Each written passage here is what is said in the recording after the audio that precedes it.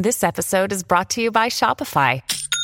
Forget the frustration of picking commerce platforms when you switch your business to Shopify, the global commerce platform that supercharges your selling wherever you sell. With Shopify, you'll harness the same intuitive features, trusted apps, and powerful analytics used by the world's leading brands. Sign up today for your $1 per month trial period at shopify.com/tech, all lowercase. That's shopify.com/tech. The Matrix is a computer-generated dream world, built to keep us under control in order to change a human being. You're listening to the Dustin Gold Standard on Pain.tv.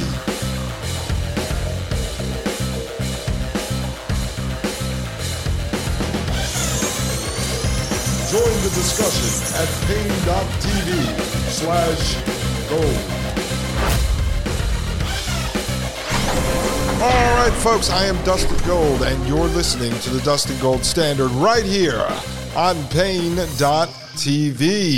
As many of you on the video side of the broadcast over at Pain.tv see, I'm not sitting in my normal set. I don't have my regular software running my show, my flashy and fancy production going on over here because, as some of you know, others do not, I am broadcasting from Poland for the next few weeks, but over the next couple of days, I'm doing a workaround, trying to get this other piece of software I have up to speed and working correctly so that I can analyze videos and articles for you, as I did in the first several podcasts at the Dustin Gold Standard. Today, I'm going to talk a little bit about some of my experiences here in Poland before we get into an interview that I recorded last Monday, which aired on the Thomas Paine podcast as I filled in for Commander Mike Moore. It is an interview with LegalMan, who you could find on Twitter at US Law Review. That's at US Law Review. Or on all the podcast platforms at The Quash, Quash. If you like his content, you can get more over at Patreon. Just search for The Quash, and you can get that content. I'm going to re-air it here for the Sunday night, Monday morning broadcast. So those of you who missed it on the Thomas Paine podcast, you can listen, because we get into some great topics that tie into the theme of this show, which is the technocracy, and then we talk about the history of our country. And LegalMan has great content. I've listened to every one of his podcasts. I'm a huge fan on the Constitution and the difference between the Constitution and the Articles of Confederation, and how the Constitution either does not have the power to prevent the situation that we find ourselves in, or the Constitution was actually designed to end up putting us in the situation that we find ourselves in. Either way, it doesn't really matter, because we are in this situation and the Constitution is not stopping it. But as LegalMan brings up the point that if the Constitution was designed to stop it, and you truly believe that the Constitution was this document that protected our liberty and our freedom, then you have to also understand that that concept completely died during the Civil War.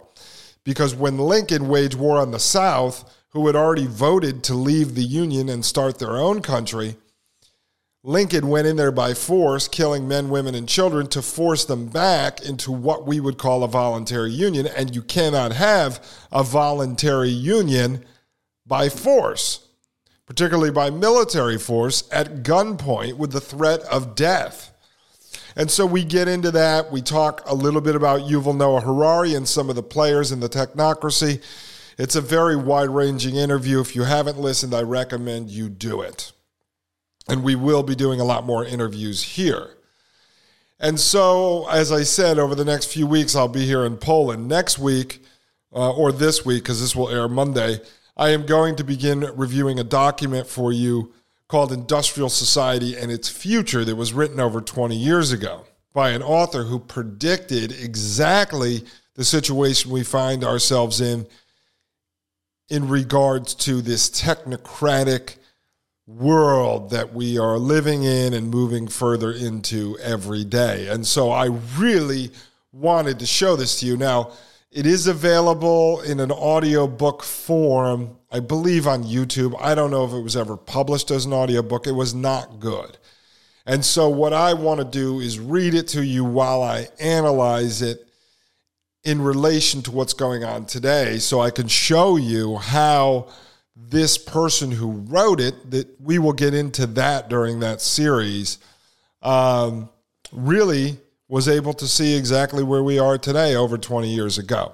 Now, I owe you part 4 of the Elon Musk series, which is the part where we're going to get really into depth on Neuralink. So far, we broke down Elon Musk's history of his forked tongue bullshit, okay, where he claims to be warning about artificial intelligence while at the same time building it.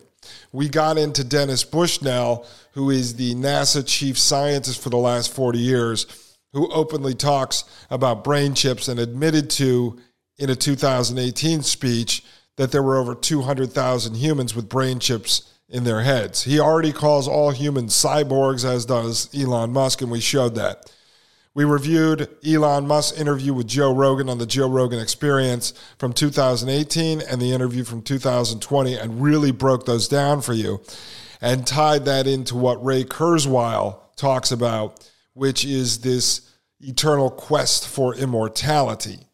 And so we broke that down for you as well. And in the last piece, we are going to go further into the Neuralink brain chip program and then show you the money men behind it, the venture capitalists, the venture firms and such.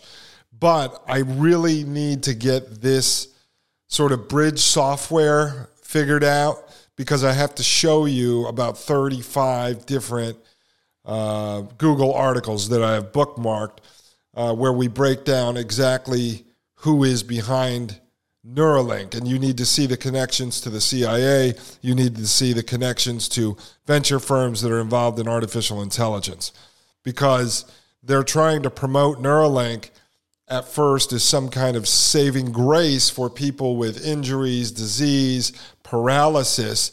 And then they're also trying to push it towards the younger kids, that how great would it be to have access to your iPhone right inside your own head and be able to play video games inside your own head. And so you need to be able to see that as well, so you could warn your children and grandchildren as to the dangers of Neuralink, that it's really not a good idea to hook your brain up to this artificial intelligence AI hive mind.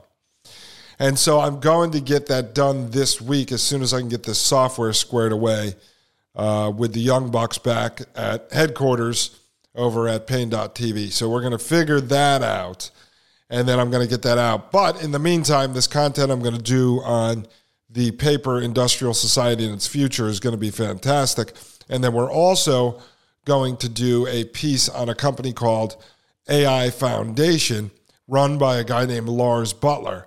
An AI Foundation has been focusing on, for the last 5 years, what they call mind twins, which is very important because it ties right into Ray Kurzweil and Elon Musk discussing the ability to upload your consciousness to the cloud and then retrieve that consciousness and download it like a data packet into another biological or non-biological bodysuit, basically another version of your body that you see when you look in the mirror. And AI Foundation really pushes this concept of mind twins and focuses on uploading your consciousness to the cloud and being able to beam it down into your twin, which is an AI avatar of yourself or whatever you really want it to physically look like. And so we're going to do that as well. I can do that with this limited software that I have now. But I want to also say, here in Poland, it's been great. My father and mother-in-law, fantastic hosts. I've been eating all kinds of amazing food. They have a smoker, big smoker right here on the property that my father-in-law built with a friend. And so they smoke these hams and bacon. It's basically deli meat. We just had some smoked cheese that he did. Last night we had some smoked fish, so I went out with him to this fish market. The area that I'm in is very rural. It reminds me of the United States about 30, 40 years ago when I was growing up. I drove around their car. It's a stick shift, manual transmission, not automatic. And so you go into town, you buy fish from this market, live fish that they scoop out of sort of this chamber in the ground, like a hole in the ground. And then we brought it back here, and he cleaned it and chopped it up and salted it, and then he put it in his smoker. So it wasn't like a fish you would smoke, for dinner. It was like a salted, dried smoked fish. It was a trout. In the U.S., you could usually get it at a deli or a Jewish deli or something, and it's like a whitefish, but it was phenomenal. And then this morning we had a bunch of smoked hams and bacon that he did yesterday as well, along with some cheese. So we've been having some great food, and then we're about to head out to his brother's house where we're going to stay tonight, and then tomorrow we're going to go to his uncle's farm, huge organic farm, goes back generations, and I'm going to film there as well. Also, I've been learning a little bit about making whiskey. He distills whiskey that he uses as a barter item, trades with neighbors and people like that for other things. So it's really cool. And then, property here is actually really cheap. If you made U.S. money and were able to live here, you would basically live like a king. I went to the town deli yesterday and I bought cabanose, like these dried beef sticks, beef and pork sticks. I love them. We get them from the Polish deli back in Maryland, but here they're nice and fresh. And so I got about 10 of them, and they're about, I'd say 16 inches, 18 inches. And then I got 2 fat ones and then a big hunk of this smoked ham. And it came out to the equivalent of $8, US dollars, which would have been about $30 to $35 at the Polish deli back in Maryland. And then I picked up 2 6-packs of beer bottles for my brother-in-law and father-in-law, and it cost me a total of $7 US. It would have been probably about $12 per 6-pack back in Maryland. So you can see the difference in prices. I think the fresh fish, the trout, they were probably about this big. I put some pictures up at Pain.tv or at my Twitter at Hackable Animal or on my Facebook. Just look up Dustin Gold, and I put pictures up there. But I think he picked up about 8 fresh live fish, and it came out to the equivalent of about $8 or $9 US dollars. So amazingly cheap because, I don't know, in the States that might have cost, 8 live fish like that. I don't know, $10, $12 a piece or something. So almost $100. So far, that's pretty amazing. Also, I'm learning a little bit, this is an interesting area because Poland was under fascist, Nazi control. Then it was under Soviet control, under communism. And then, shortly after that, my wife was about 8 or 9 when they did the deal to get out of communism. And then shortly after that, they joined the EU, the European Union. So right back into big government again. But some of the stuff I'm learning here is interesting. I mean, the taxes and the way it works here. Some people call it fascism, some call it communism. In the United States, we call it capitalism. At the end of the day, I don't believe anybody really has any freedom or liberty, frankly. And any day, as LegalMan discusses in the interview you're about to hear, the government can get you anywhere, anytime it wants. And so this idea that in the United States we somehow have freedom is insanity, but we share the fact that we don't have freedom with all of these other places as well. So, as I said, I'm going to get back to the final piece of the Must series, and I'm going to roll out this series on industrial society and its future, as well as the standalone piece on the company AI Foundation. So, in the meantime, let me play this interview for you with LegalMan. I hope you enjoy it. If you already heard it, just bow out. You don't need to leave a bad review on iTunes and say, I already heard this at the Thomas Paine podcast, because I know there's someone who left a bad review on iTunes. Not that I care, but they were mad at episode 6 because I poked fun at Trump. I said from the beginning I am post-politics. I don't love Trump. I don't love Biden. I hate everybody in politics and in government, to be honest with you. So I'm going to make fun of everyone equally, and I will talk about the technocracy. I will talk about where we are going, what our future looks like, and how we are going to best navigate it. And in the meantime, I will poke fun at these people when I feel like it, because it is the only way to keep your sanity in this crazy world that we find ourselves in. So, ladies and gentlemen, let's take a quick commercial break and jump right into this interview with LegalMan. I am Dustin Gold, and this is the Dustin Gold Standard on Pain.tv. You're listening to the Dustin Gold Standard on Pain.tv. Join the discussion at Pain.tv/gold. You're listening to the Dustin Gold Standard on Pain.tv.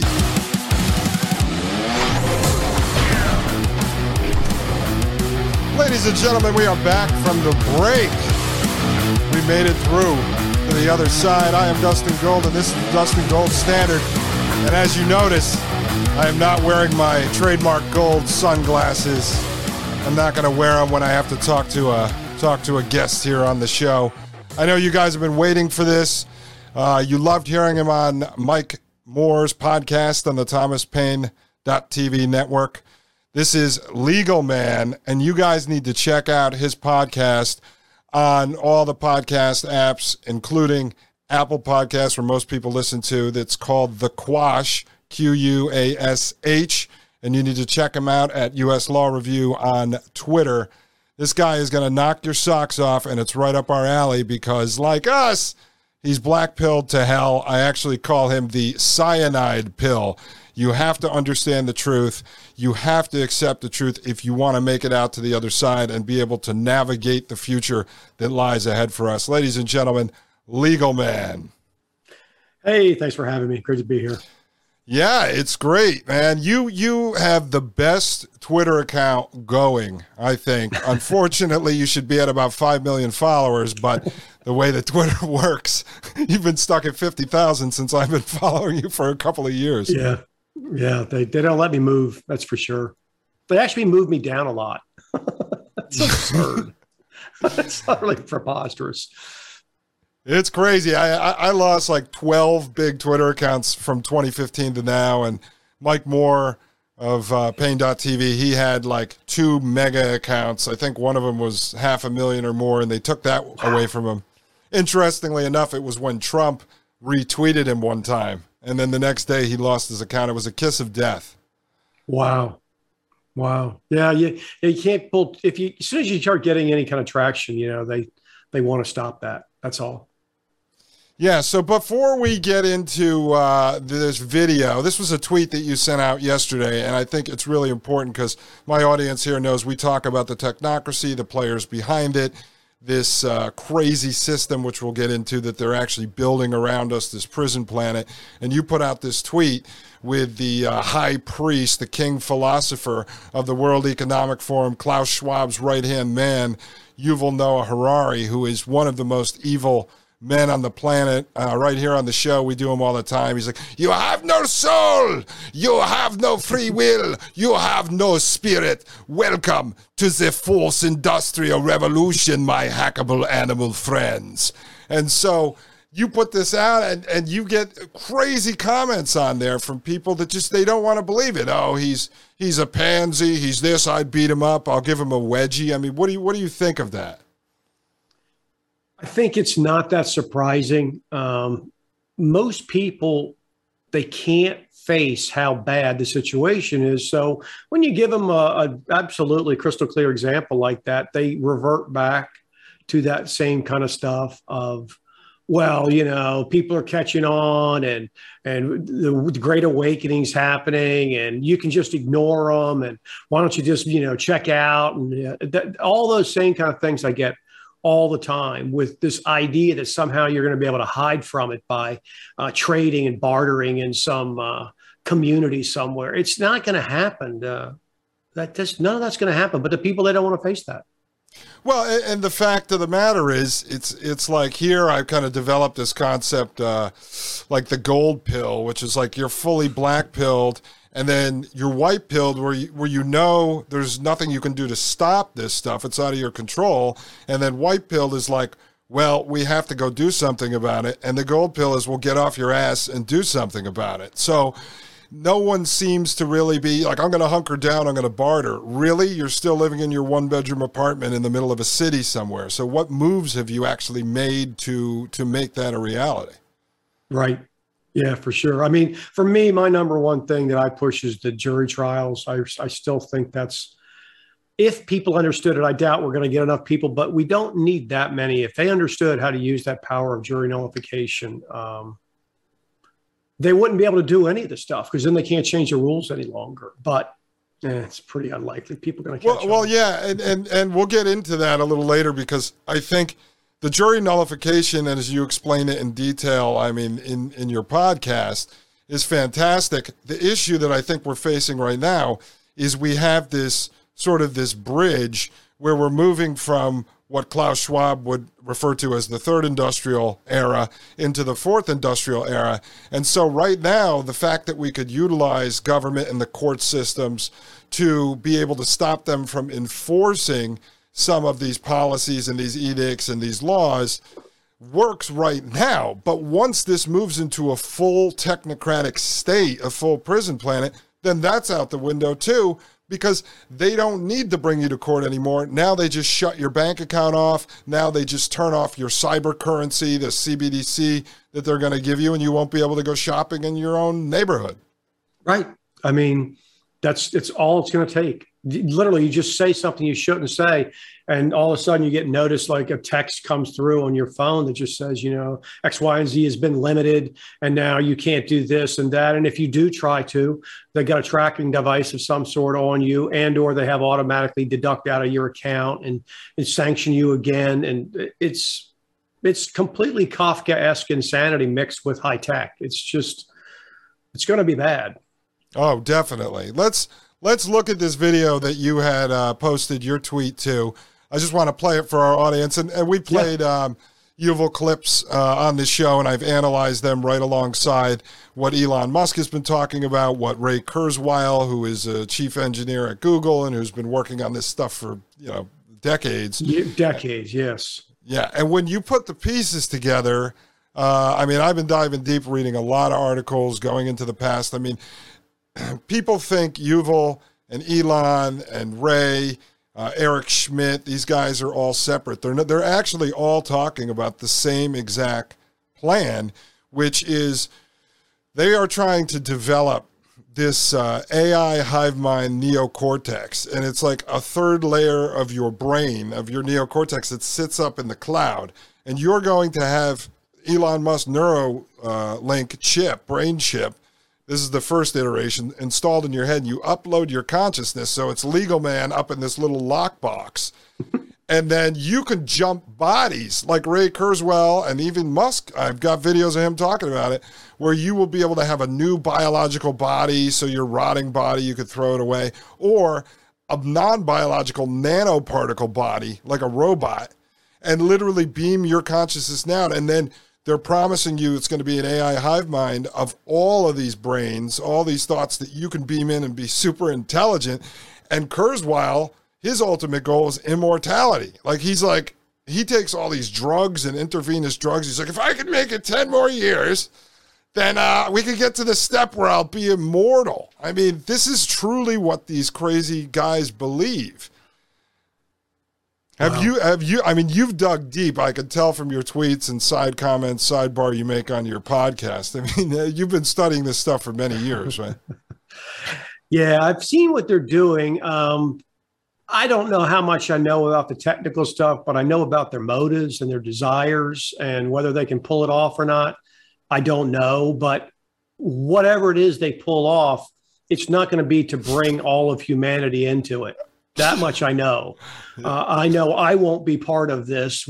Things they talk about it, they sell it in these grandiose ideas that we're all going to be doing this. It's not really all. There's going to be a few of them are going to get to do it, and everybody else is going to get basically, rejected and put into some kind of crap body or just nothing and just turn you off. They're not going to bring us all into it.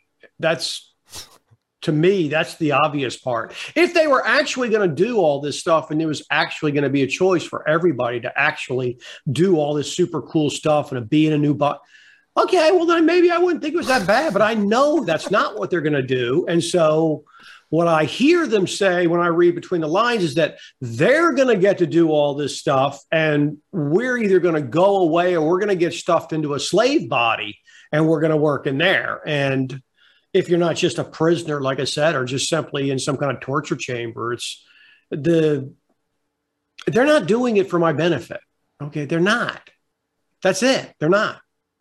Yeah, that's what I always tell the audience. I know that Yuval Harari does not love me. Okay, I know the government, the people in the government do not love me. They don't wake up every day thinking about how to stop disease and COVID from killing me because they're great, wonderful humanitarians who wake up. And I tell the audience, if you know people that actually believe that Dr. Fauci wakes up every day thinking about how to cure you, then you are a narcissist. Because if you truly believe these people love you, and Elon Musk and Yuval Harari and these guys wake up every day to figure out how to give you immortality, when they also claim that the world is overpopulated, so now they're going to have overpopulation infinity? Like, how does that even make sense? I try to break things down into common sense like you do.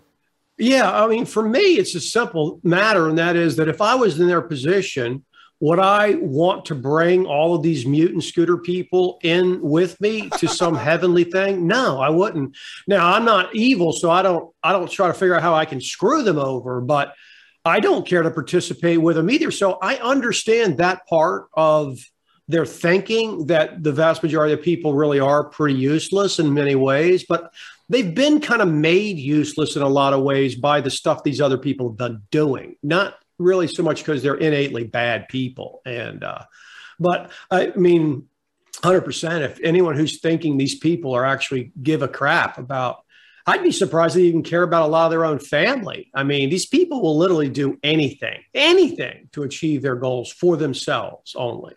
That's it. And anyone that comes along with them, they only bring them along because they feel like they have to, they need to, no different than any other kind of crime kind of activity. You have to have other criminals around until you think you can double cross them and get away with it, and then you do.